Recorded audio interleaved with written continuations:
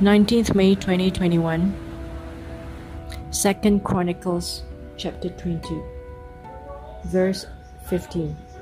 And he said, Hearken ye, all Judah, and ye inhabitants of Jerusalem, and thou King Jehoshaphat, thus saith the Lord unto you, Be not afraid, nor dismayed, by reason of this great multitude, for the battle is not yours, but God's. Amen.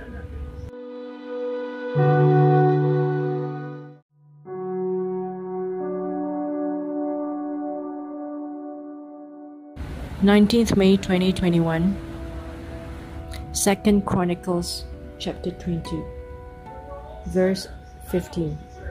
And he said, Hearken ye, all Judah, and ye inhabitants of Jerusalem, and thou King Jehoshaphat, thus saith the Lord unto you, Be not afraid, nor dismayed, by reason of this great multitude, for the battle is not yours, but God's. Amen.